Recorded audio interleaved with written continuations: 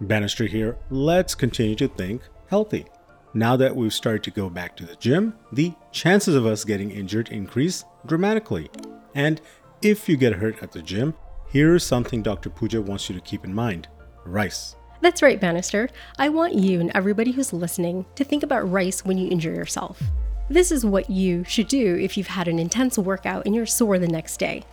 The R in rice stands for rest. This means you're not going to overdo it. The I stands for ice. Apply ice to the areas where you're sore. Ice is going to help in reducing your pain. The C stands for compression. I want you to know that for routine injuries, compression can help in reducing swelling, and that reduces pain. And the E in rice stands for elevation.